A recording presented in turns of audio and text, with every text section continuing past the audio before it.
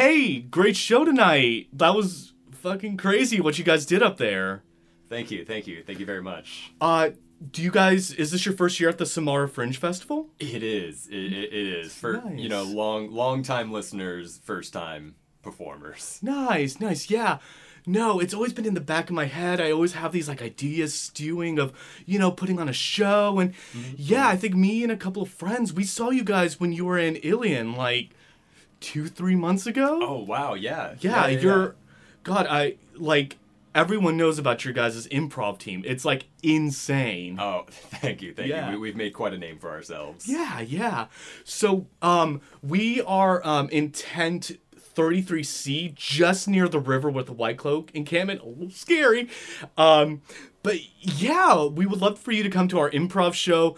We're called Starvin' in Samara. We're kind of not super PC.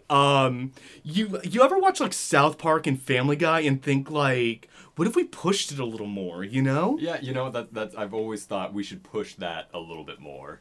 And like, we're kind of like out there a little bit. We have a girl on our team. Oh, really? Yeah. Wow, you don't. Wow, that's great. And so like we do like puppets and we're not really PC. We kind of make fun of everyone. White Cloaks, the Prophet, Aes Sedai, the people starving in Terabon. Yeah, we kind of just like to go there, Oh, nobody's safe. Yeah. I think people are too scared to say it, I think we should just kind of like go there with humor, Right? No. Yeah. And so we got a show tonight at 7:53.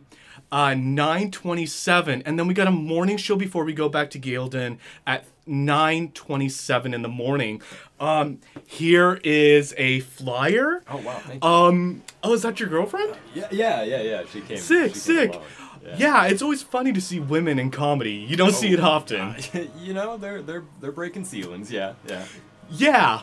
So yeah, you guys should totally come to our show. Kind of see what the competition's doing a little bit, Not to put us out there, but just to see what we're doing. Right. All right, I'll catch you later, man. Okay. All right. Dalen. And help, I'm lost. I'm Rand's lost virginity. And welcome to Loyal's Book Club, a podcast dedicated to dissecting and discussing Robert Jordan's epic fantasy series, The Wheel of Time. We will be covering chapters 31 to 35. And we're starting off. Rand's not a virgin. We're starting off with a steamy, loving romance. Do. Holy shit, I didn't see this happening. Yeah. I did not see this coming, no pun intended. Neither did Rand. Neither did Avienda. No, she saw it coming. She saw it coming? The rings in Ruidian. Oh, okay, but yeah. Did she see it coming? No, because it was inside. Oh, okay, yeah. Oh, boy. But... Oh, we're crass. But I'm excited. Yeah, I don't know. This is crazy. We have kind of reached this big moment of chapter 31, The Far Snows. Rand and Avienda kind of have a closure to this, like, somewhat closure to their... Why doesn't she like me? She seems to really hate me. And... I feel just as dumb as Rand because I was so on his side of like, yeah, what's her deal, man? Like, I liked her more getting up to this point. It is so obvious that she liked him. I know, and Rand and I are both just blockheads. Yeah, like kind of going through this, knowing it's coming, and knowing what else is coming. I'm kind of like, every time I talk to Eric, it was just like, yeah, she likes him. It's so there, but she's saying it in her Aiel way, And I think she says to Rand, she has major toe to Elaine now. Right. But, yeah, she opens the gateway to Seanchan. It's a very, I have an issue with how many times the women are naked in this set of chapters. Robert Jordan has a weird thing about it. Like naked women, but not necessarily naked men. Yeah, well, also in the sense of, Avienda, sure, it makes sense. The Aiel seem to be very, who cares about nudity? Yeah. It's more the Mogedi and Nynaeve thing where I'm like, oh, right, yeah. That's the thing. Well, was that one too? Because, like, that was dream sequence a little bit, yeah. right? But it's so pointed in the women getting naked, Right. like when Nynaeve and Egwene did their test, their test, when yeah. Moraine and Aviendha went to Ruidian, Nynaeve and it's just this constant where it's like, no, I think in the show, Rand should get naked. If it's like, if you are the Karn, you will stand naked before your people. Also, Yosha has a really great butt. He So. does got a good butt. Yes. Uh, Hope Donal has a good butt too. yeah. Do we have a? I know this is a little bit more show stepping and stuff. Do we have an Aviendha cast yet? I know we've got rumors. Supposedly. Okay. Supposedly, nothing official yet. We have Elaine, and we might have Viren Okay. and either Elida or Lanfear. That's cast. right. Yeah, they're kind of looking at that. So, but there's a rumor we have an Aviendha. We, like everyone else, are just waiting for answers, and you will be the first to hear. I'm waiting for Gaul. Oh yeah, same here. Oh, Yeah. I can't wait to see that on screen.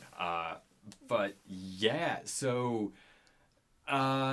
it's fun separating the show and the story series, Yes. the book series a bit, because in the show it feels like it's heavily implied that Rand and Egwene have been physically intimate. At least that's kind of what I got. Yeah, and they little do bit. fuck in episode 1 Exactly. and episode 7. That's very true. So it very much is what it is. There seems to be a little bit more of a like freer idea of sexuality in the show.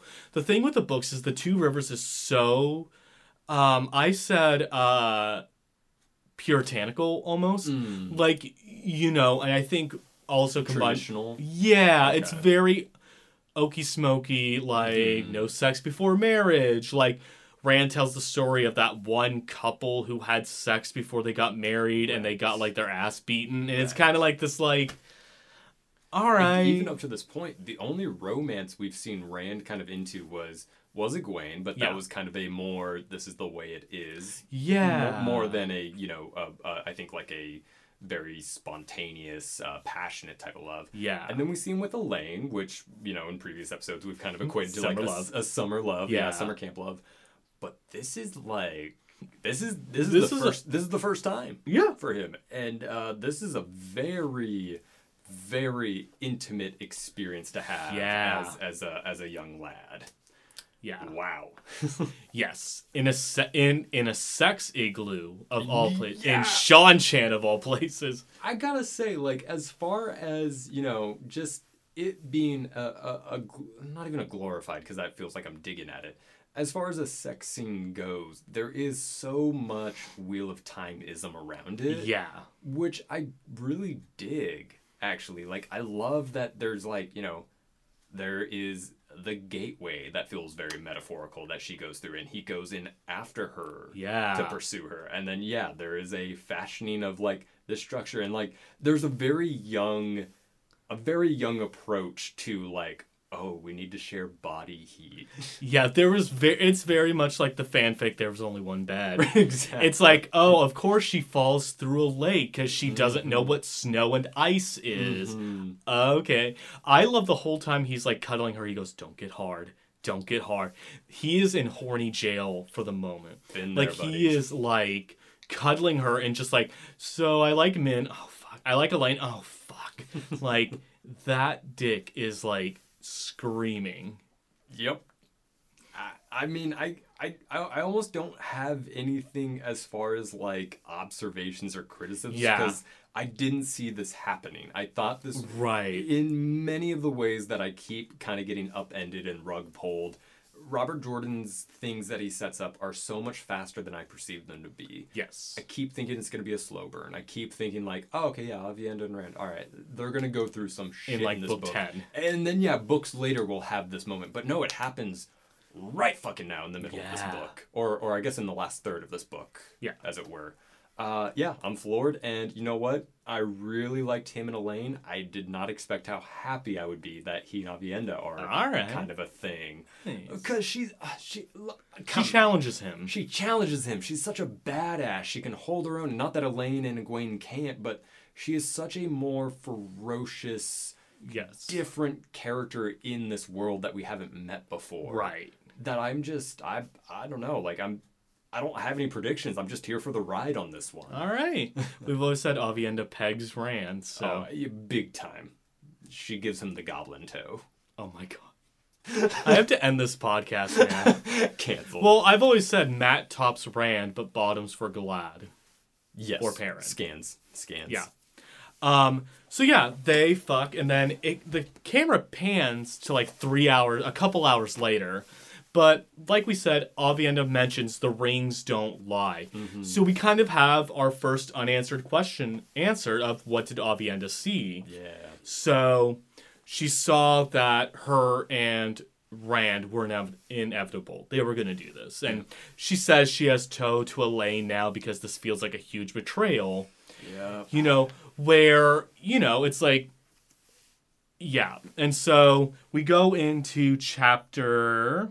Oh, we're going to the next chapter? Oh, we can keep going. I just have one thing to say about this last yeah. one. It's not like a prediction or an observation. There just is a feeling I have that I love Rand and Aviendha, and I think this is going to complicate a lot of these personal relationships down the road. Well, we have Min's viewing of the three women. Mm-hmm. Min, Elaine, and Aviendha. It's becoming way, way more transparent of what that means, and...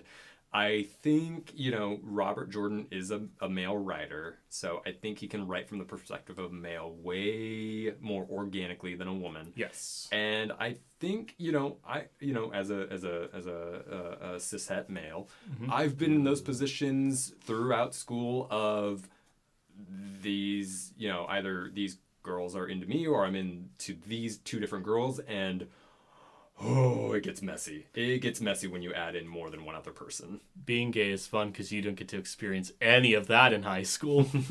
I'm sorry. Thanks a lot. It's your fault, Eric. I remember, like, you know, before my prefrontal cortex was completed, very much in middle school when we're all just crazy children thinking we're adults. I remember specifically of, like, I liked a girl. She didn't like me. A girl liked me that I didn't like. And for her birthday, she wanted me to be her boyfriend. And then a different girl that wasn't even on my radar was into me because she was in the same, like, extended friend group. And it was the worst for me because I liked somebody that didn't like me. And then I've got to, like, field these. So I feel like the feelings that these are all going to bring with characters that we know and love at this point, it's going to get messy. That's what I feel. You know, Bad Girls Club? Very that. Arranges the cameraman. Oh my god. Priscilla, I brought you breakfast in bed. Have you seen that? I have. Priscilla. Oh, it's great. So anything else on The Far Snows? No, I'm happy it happened. And you know what? The way it's written was kind of... I know that, like... I know Robert Jordan's writing from a different era as well. Yes. And I am fascinated with love and romance as it is today because of the introduction of porn, honestly. Because this was written in a pre-internet age where, you know, this is almost like a classical writing of romance and very pan the camera way. Yeah, exactly. And this could have been so much smuttier. This could have been so much more graphic. But I think I like that we kind of don't get to see it. No, there's so much more that the reader can kind of fill in the gaps for themselves. Yeah. And I kind of love that time elapse of like 2 to 3 hours because, again, like I think with the introduction of porn in the internet age, I think especially for young males, there is I have to achieve orgasm, you know? Yeah. And in this, it feels so much more, like this feels so much more in the vein of discovery, exploration, maybe even love. Like, I think, because Rand, we've said, he's a virgin up to this point. Yeah. He I'm sure an ankle excites him. I'm sure there was a lot of not knowing, which is kind of a beautiful, like the way I interpreted it. Because, you know, there's 2 to 3 hours that we don't know about. So for me, there's just a very lovely... 2 to 3 hours of Rand going, did you come? Did you come? Did you come? Did you come? Are you close? Well, I don't know, Rand. You're kind of stuffing a chicken, not rubbing a genie lamp. Like, are you close? Is this it? Is this the clip? Is that the button? But I do it? I don't know. There's something beautiful about this from the reader's interpretation of it. Yes. I think. And I think this is a very lovely chapter to have that as a reader. So that's all I really have of. I just think it was kind of lovely. Yeah, that's fair. Yeah. So then we go into something not so lovely with chapter 2, A Short Spear. Yeah. We find out we're in Seanchan. We are in the nation of Seanchan. Aviendha has gone from Cairhien all the way to Seanchan. I had to flip back to the map at the beginning because I am not a geographical man. I remember, I think in the series Aragon was the first time I was actually trying to piece the story to where they were on the maps. Yeah. And holy shit.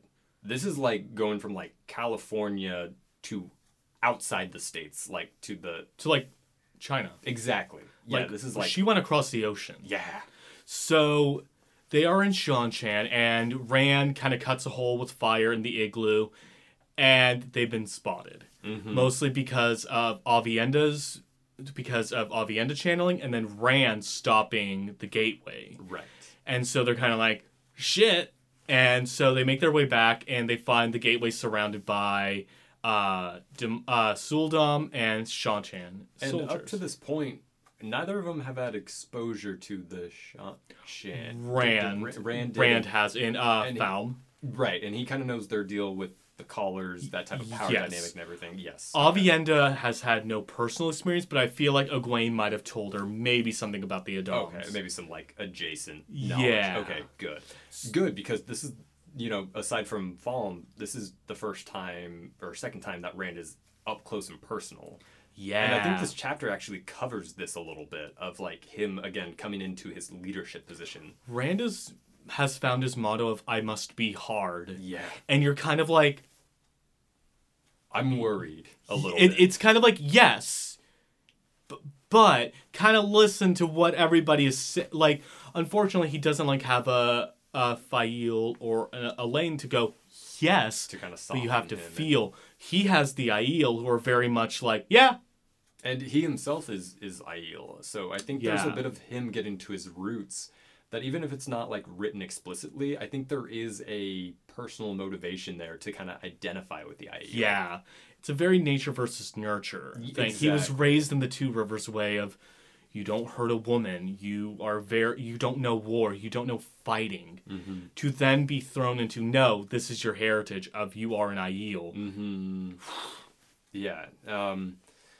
Yeah, I mean, I got nothing else for this chapter except I do think it's very interesting that, when they get through the gateway, he closes it off in like what to me feels like a very cinematic, cool moment, and like cuts the spear in half. Yeah, and he takes up the spear and like keeps it as a scepter. Yeah, as like a reminder of like the Seanchan are out there. Yeah, and I think that's such an interesting tool and physical metaphor for him to have. Yes. Because not only is it a reminder of them, it almost feels like him as a character stepping into the role of like a king. Yes. Or a ruler. And I don't know how I feel about that. Because up until this point, there was a very organic... Rand is trying to do the best he can as Rand. But we've kind of seen him transform in this last book into stepping into not just Rand, but what is the Dragon Reborn. Right. And he's starting to identify what that position means. And what is going to come with the territory. Yeah. And we've seen it with him saying, if you steal, if you do this, I will hang you. Mm-hmm. We're starting to see Rand take an authority role that he's... There's a darkness. Yeah. And I believe our next book is The Lord of Chaos, right? Yes. So I do think my prediction at this point, knowing that that's coming up, is he is the Lord of Chaos. I thought it was going to be a Dark Friend. I thought it was going to be, Asmodean getting out or something. Yeah. I think it's Rand. Mm-hmm. I think we're starting to see the turn of a very dark, rigid, hard man. Yeah. That's what I got. You'll have to see. But really quick from this chapter, he sees that the weave, when they've bound the Seanchan with air. Mm-hmm. Aviendha, I think, has shielded a couple of the Suldam. Right. And Rand sees that he can't see into the room, but it's like gray, and he suspects Asmodean did something. Right. And so when they get back through, Asmodean tells him, look, I bent the weaves a little bit, bent light, only to protect you, because a couple maidens came in and asked after you guys, and I said you were busy. And so we learned that the Maidens of the Spear were underneath Rand's window going, yeah, yeah, to quote the infamous meme from 2016, fuck her right in the pussy. I forgot all about that one. I learned it was staged and my heart broke. Oh, really? It is, yeah. God damn There's a it. behind-the-scenes video of them planning it. Because there was that one and like him in the Halloween mask, which I Yeah, thought was funny. where do you Damn dress? it. I love the can you give us some of this? I sure can. You're gonna turn right on here and fuck her right in the pussy. The stranglehold that had. Like, I love watching compilations of like outside world. They're like in Mexico doing like the World Cup. Right. Fuck her right in the pussy. One of the guys did it, yeah. Asmodean, I don't trust him as far as I can throw him. No. Because either he's telling the truth or he's not. Yes. Well, he talks about, we have gotten one instance of a Forsaken through this entire episode, Semirog. Right. So, where is it? Asmodean says he knows of only 3 people who could stop a gateway like Randon. Semirog, Demandred, who are 2 Forsaken, and Lews Therin. Mm-hmm. So Rand says, you are going to tell me all that I haven't asked, or you're going to be grateful that Semirog has you. We have gotten mention of this Forsaken Semirog in Nynaeve's point of view. What we can glean, she likes torture. Yes. And because we tend to have a singular Forsaken potentially as a threat in each book. Do you think she's kind of the next to come up? A little bit, because we have so many pieces in this pie right now with Forsaken. Like we have Asmodean, who I really Forsaken, right? Yeah, he's Forsaken, yeah. Who I think is playing a game. Yeah. I do not for a second trust any of this. We've got Moghedien, who is already pretty much a big badass of this book. Oh yeah. And so Semirog is our other one. So of the surviving Forsaken that we have right now are Lanfear, Asmodean, Ravine, Grendel. Wait, hold on. Semirog. Hold on, wait. That appear in the book, Samael, Ravine, Moghedien, Lanfear, Grendel, Semirog, Demandred, and Masana. Mm-hmm. And that's 8, because the dead right now are Bilal, Agenor, Balthamel, Ishamael. We're missing 1. Hold on. I have a notes app. Because I forget the names of the Forsaken. There's so many of them. Okay, so Agenor and Balthamel are dead. Ishamael is... Okay, Agenor, Balthamel, Ishamael, and Bilal are dead. So that's... And then we have surviving Lanfear, Samael, Ravine, Moghedien, Grendel, Semirog, Masana, Demandred, and Asmodean. There we go. Okay. It's hard to say because the books are getting more complex. Yes. I wrote the first 3 kind of together because they have the same format. I think you could boil them down and either make them all one book or kind of take away a lot of it and just smush it all into one book. Yeah. So it's hard to say if we're getting more players that's going to make it more complex in this book or if we're setting up more shit for later. Yeah. If I'm playing into the Robert Jordan makes things a lot more immediate, I think we're going to have more big bads working together, or at least for a common goal, and we're going to see that at the end. Okay. That being said, I'm worried about seeing Semirog. Just with the name dropping and kind of the outside characters being able to drop what Semirog's able to do and shit, I'm worried, and I don't know if I have a prediction. I think we've got so much with Moghedien right now. And I'm so on that. So fucking scary. I wouldn't be surprised if Semirog makes an appearance in the second to last chapter, the last chapter, and just royally fucks some shit up, and then becomes the main thing for the next book. And I think we are getting more complex as the series goes on. So I don't know. If I had to guess, I don't think we're gonna get quite an appearance, but I think we're getting the pieces set. Okay. Yeah. Cool. So, chapter 32 ends with Aviendha leaving and Rand telling Asmodean, you're going to tell me 2 new things that I did not ask you. And one of the things is how to combat saidar. Because he says, how do I fight a woman who can channel? Yep. So, What is that setting up? Who knows? It's setting up a big showdown between him and Egwene, man. I'm telling you, they are going to. I'm so worried because you know what I'm actually thinking now? What?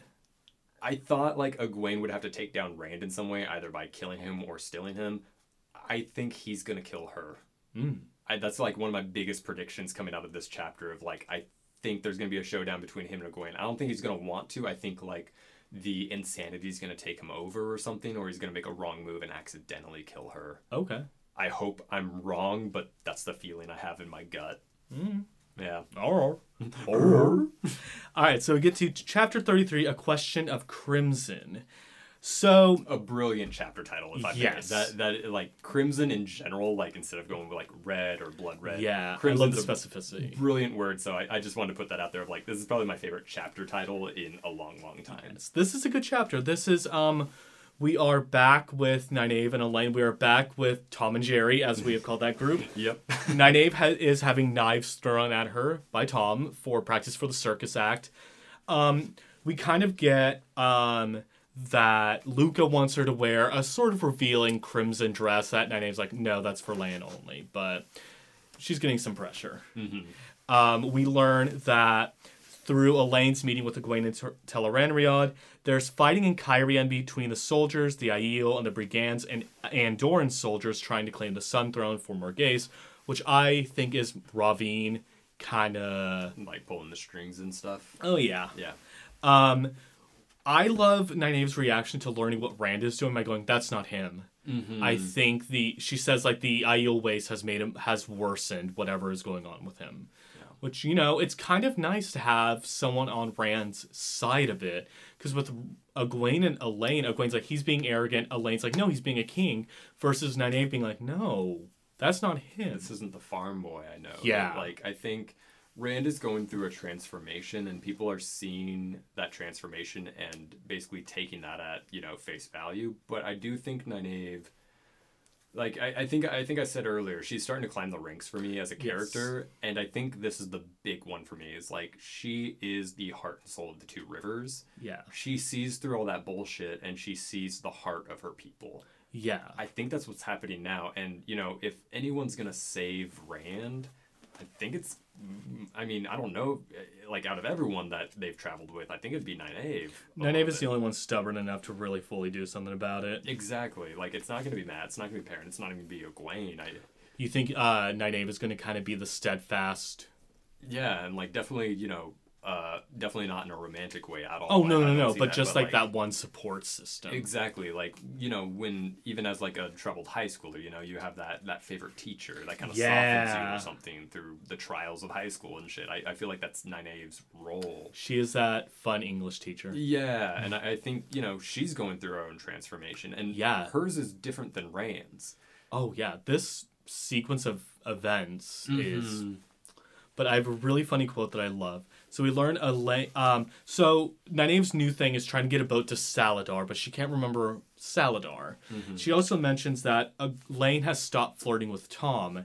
And she says, yesterday Nynaeve had congratulated the girl on coming to her senses, and Elaine had coolly replied, "Are you trying to find out if I will stand in your way with Tom, Nynaeve?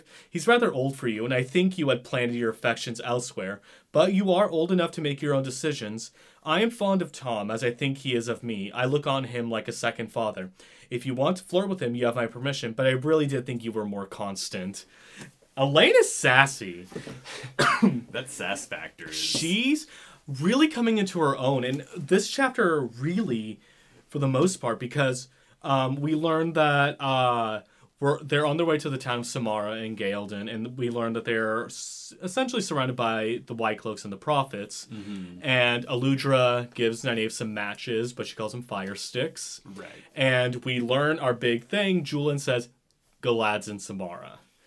And my favorite thing is Nynaeve thanks him for the information, and then... she, like, kind of does, like, a sassy, like, "Oh, thanks, that's what I need here." But then goes, "No, thank you so much." And Juilin nods, and she says, his nod was hardly a proper response to graciously offered thanks. Buddy, you need to understand that, like, this is the first time you've been nice to him in like 6 months. Mm-hmm. So, again, I love her lack of self introspection. Yes. No, there is a bit of a blind spot there. Very much like, why are people being mean to me? Fuck off, everyone. You know, it's like, well...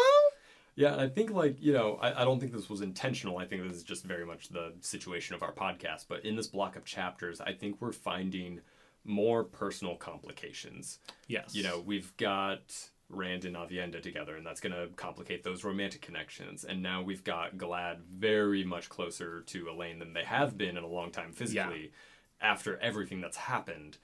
I see these weaves, if you will, very much twisting in these complicated patterns. Yeah. Where I do have to tip my hat. I do have to give credit where credit is due. Robert Jordan is weaving a very complex story that has now far superseded any fantasy I've read. Nice. With the people at play and, you know, the players as chess pieces, the moves they're going to make, and the way that affects everyone on the board. Yes. I agree. Getting so big and so complex. And I will applaud even that as a first-time reader, I forget some of the people, I forget some of the things that are happening, but every time I'm brought back to it, I go, oh shit, that's right. And this is about to come to a head. Oh, yeah. And so we kind of catch up with Elaine, who is studying the Adam. Mm-hmm. And we kind of get her a little like, I'm really interested in making things. And this is a Terangriel and all of that. And so this chapter, so Nynaeve tells Elaine where Galad is. And she says, as long as we're near the menagerie, we're fine. Mm-hmm. And so the chapter ends with Nynaeve trying to remember the name of the town. And so we get to a big one. This is a big chapter. Chapter 34, A Silver Arrow. Oh, I love... Overall thoughts on this? I have been waiting for a little bit more context and a little bit more content from a Hero of the Horn. Ooh, yeah. You know? Brigitte. Woo! I'm getting better at the pronunciations, man. I was fucking excited. And especially because of the like... Again, I have to tip my hat. Yeah. This was such a one-dimensional fantasy. Not up to this point. Like, there's been many points in the series where I've kind of gone like, oh, okay, this has got some very specific shit going on. The magic system in here is so much more complex than I gave it credit to. Oh my god, yeah. And specifically, and I know we're going to get there, but the big highlight of this is, like, healing through bonding. Yeah. And the warder bond. It made me kind of go, wait, hold on. It flipped everything I knew because I thought a warder had to be like a specific type of man only bonded to an Aes Sedai only. It's a game changer. It opens the doors to so much. And I think it like as character development shows how strong and how much potential there are in these, like the characters we have on. They are so far apart from the White Tower Aes Sedai. It is insane. Like they are very much anomalies in this weave of this story that I'm getting excited at what the implications are for this and what surprises there are down the road. Yeah. That was the big one for me this chapter. Yes. The bonding. Oh, so fucking cool. yes. That is actually the next chapter. Oh shit, is it? Yeah. Oh, I must have looped it in. Just Brigitte is like probably she's there. She like not as a character, she's my favorite, but like as an icon in the series. Yes. Like the hero of the horn and like this idea of like reincarnation and she's back. Yes, such an interesting thing that happens to her being literally ripped. Yes. Out of that. Even that has implications of like, yes, the dream world and the real world kind of run congruently, but they are so much more intertwined than we thought before. Yeah. So that kind of makes me think of like, okay, what does this mean if we do this in the dream world? What does this mean for the real world? And what does that mean for the series down the road? Because we've got a dreamer. We've got a person that, you know, is the first dreamer in a long, long time that can start affecting these things. Yeah. It makes me like curious. It makes me very much like in anticipation. It also makes me a little afraid because that's a shit ton of power in this world. Yeah. Yeah. And you can affect everything. So, we get a little bit of victim blaming when Elaine and co are at dinner. Val and Lucas trying to hit on Nynaeve. And Nynaeve says no. And then Elaine's like, stop encouraging it. But anyhow, that's so just kind of like, whatever. Yeah, product of its time under the lens of today's standards. Show Nynaeve would have killed Valen. Yes. Yeah. Yeah, She wouldn't have allowed that shit. And I think that's what I applaud the series for, is kind of like streamlining the series as a whole and also kind of updating it through today's lenses a little bit. Yeah. It's a really cool thing. I agree. I definitely think it's something that we should talk about a little bit like during this podcast, because we should be dissecting the time that this was written and the fact that Robert Jordan is just a man doing his best writing, and there are going to be some shortcomings. Yeah, there are things that don't age well. Exactly. So they deserve to be acknowledged. Exactly.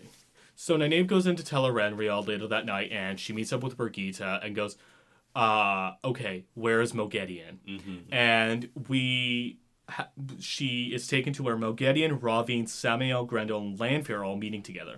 So this is the plan that they have all together. Someone close to Rand is going to die, and they are going to pin it on Samael. So Rand will go to Ilion to find Samael, Grendel, and Lanfear and Ravine all linked, so they can take Rand down. So we don't get to hear any further because Birgitte leads Nynaeve back to the menagerie where Moghedien appears and goes, "Hey, surprise, bitch! Thought you seen? Yeah, surprise, bitch! Thought you seen the last of me." And knocks Brigitte aside and begins to torture Nynaeve, saying, "Here's what's going to happen. I'm going to put you under compulsion. You're going to come to Tel'aran'rhiod, and you're going to take the form of a horse. And you will have all of your memories, but you will be my horse. And you are going to do the same with Elaine." And it is this awful, like, she says to Nynaeve, "I'm starting to become like Semirog a little bit." So that's, again, that like, who is Semirog? What the fuck? But you get this like sort of dread of like, who's Semirog? Oh my god. No, there's a lot of power building, a lot of anticipation of like, okay, these people are bad. We got someone way badder behind the curtain. Oh, yeah. And I do think, like, anytime it's brought up, I feel like I gotta say it, compulsion scares the fuck out of me. It is awful. The idea of your free will being taken away and you being compelled to do something that you would never do by another entity is just very, very... Oh, it gives me the shivers. That is a dark, dark thing. And then, so... she is compulsing Nynaeve to do all that when Birgitte's arrow saves her. Mm-hmm. And it is at that moment that Birgitte is then... I don't know the mechanics, but she is taken from the dream world and put into the real world. Right. And kind of what I got from it, and like I could reread this. This was very much in the slew of 10 chapters and stuff. I kind of identified it again as like stuff that happens in the dream world can affect the real world. Right. And, some things are stronger than others. And we have the hero of the horn, firing this arrow in the dream world. And there's something that represents that character so much, of that action of firing the arrow. Yes. That, just absolutely pierces through. And I think we're going to get some more of that down the line of how the dream world interacts with the real world. Yeah. And I don't know if it's totally tied with Birgitte being a hero of the horn and being that iconic, that big in status, or if it kind of works all the way around. Yeah. But she gets brought into the real world. Yeah, she is taken out of that cycle, and that is something that really fucks with Nynaeve. Mm-hmm. And we see it in the next chapter, but then we don't get a chance to process because then we switch to Liandrin. Yes. So Liandrin is in Amador. She is in the house of the Lord and the Lady that she kind of said, "Fuck you." Our Black Aja's house now. So Liandrin is Queen Clown. Yeah. Because she attacks Moghedien in a weak, quote unquote, weakened state. And Moghedien is an Aes Sedai of the Second Age when they were so much more powerful and fucking Forsaken. And she shields Liandrin with a weave so complex. She's like, good luck finding someone to untie that. Right. But that's not even the worst part. She says to Liandrin, "You thought you had learned something of compulsion," Moghedien went on. "I will teach you a bit more." For an instant, Liandrin shivered. Moghedien's eyes filling her vision as the woman's voice filled her ears, her entire head. "Live." The instant passed, and sweat beaded on Liandrin's face as the Chosen smiled at her. Compulsion has many limits, but a command to do what someone wants to do in their innermost depths will hold for a lifetime. You will live however much you think you want to take your life, and you will think of it. You will lie weeping many nights wishing for it.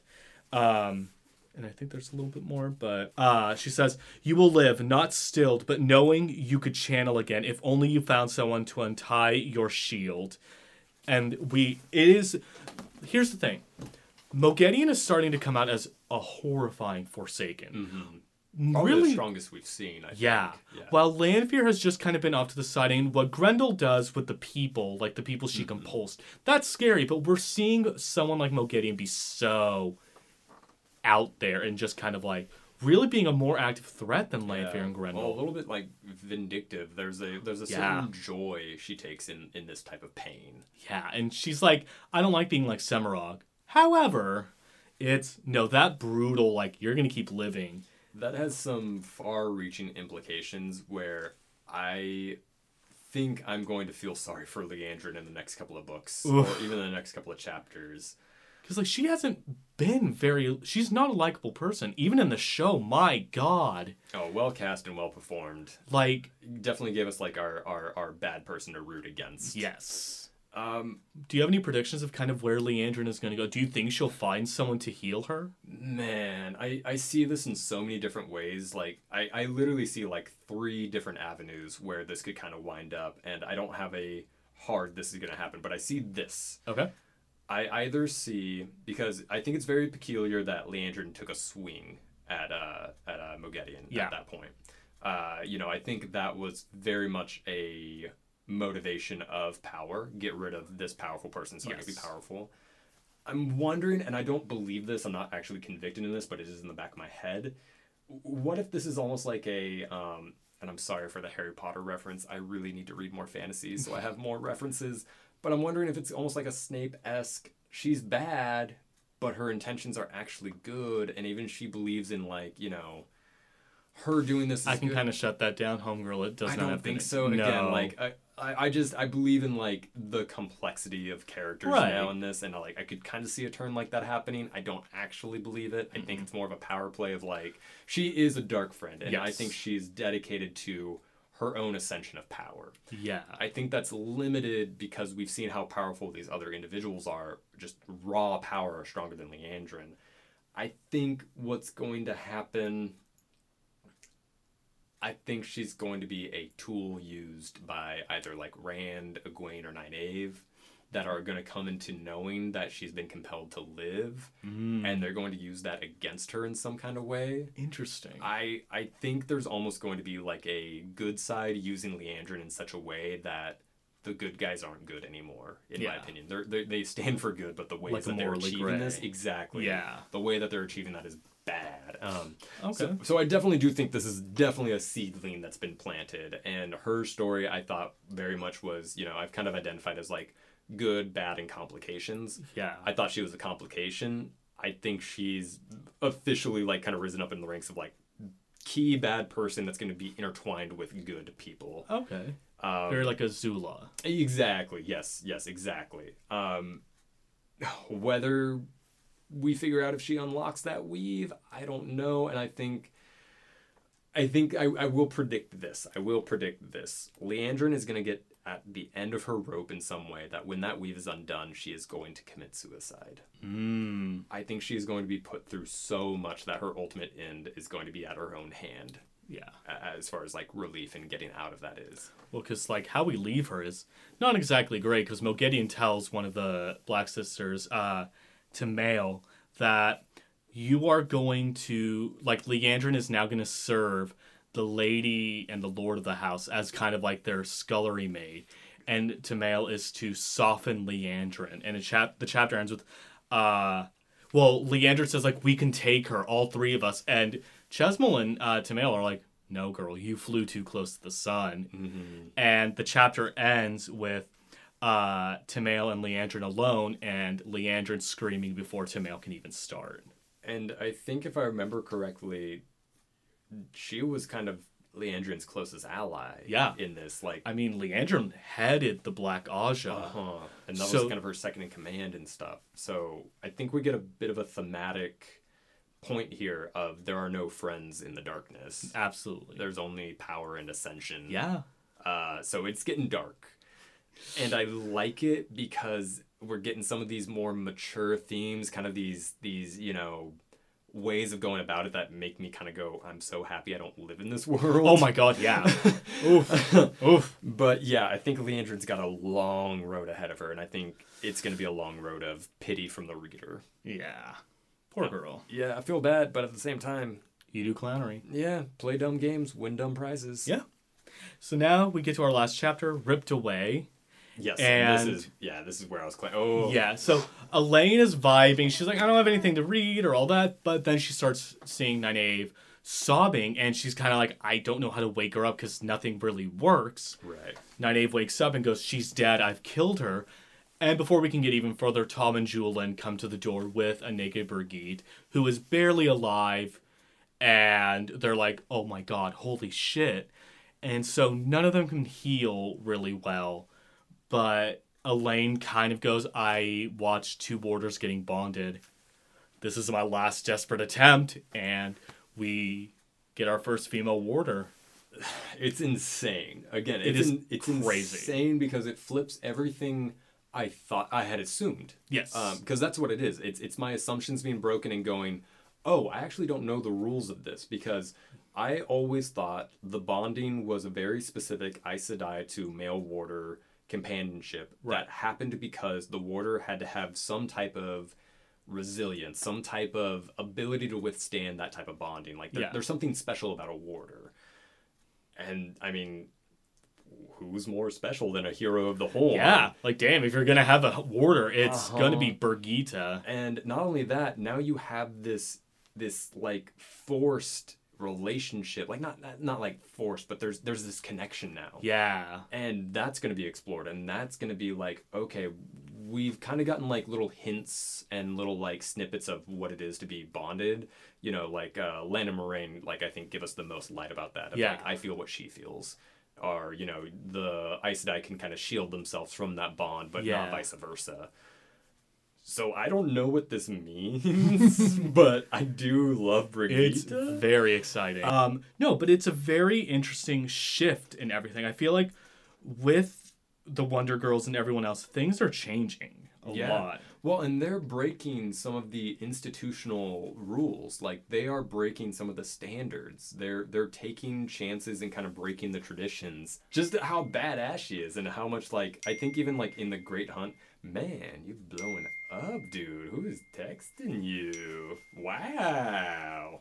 No, Brigitte's a very interesting character, and we'll get to this in the next episode, because we kind of get somewhat of the fallout of Birgitte being taken away. We know Nynaeve feels immense guilt of ripping a hero of the Horn.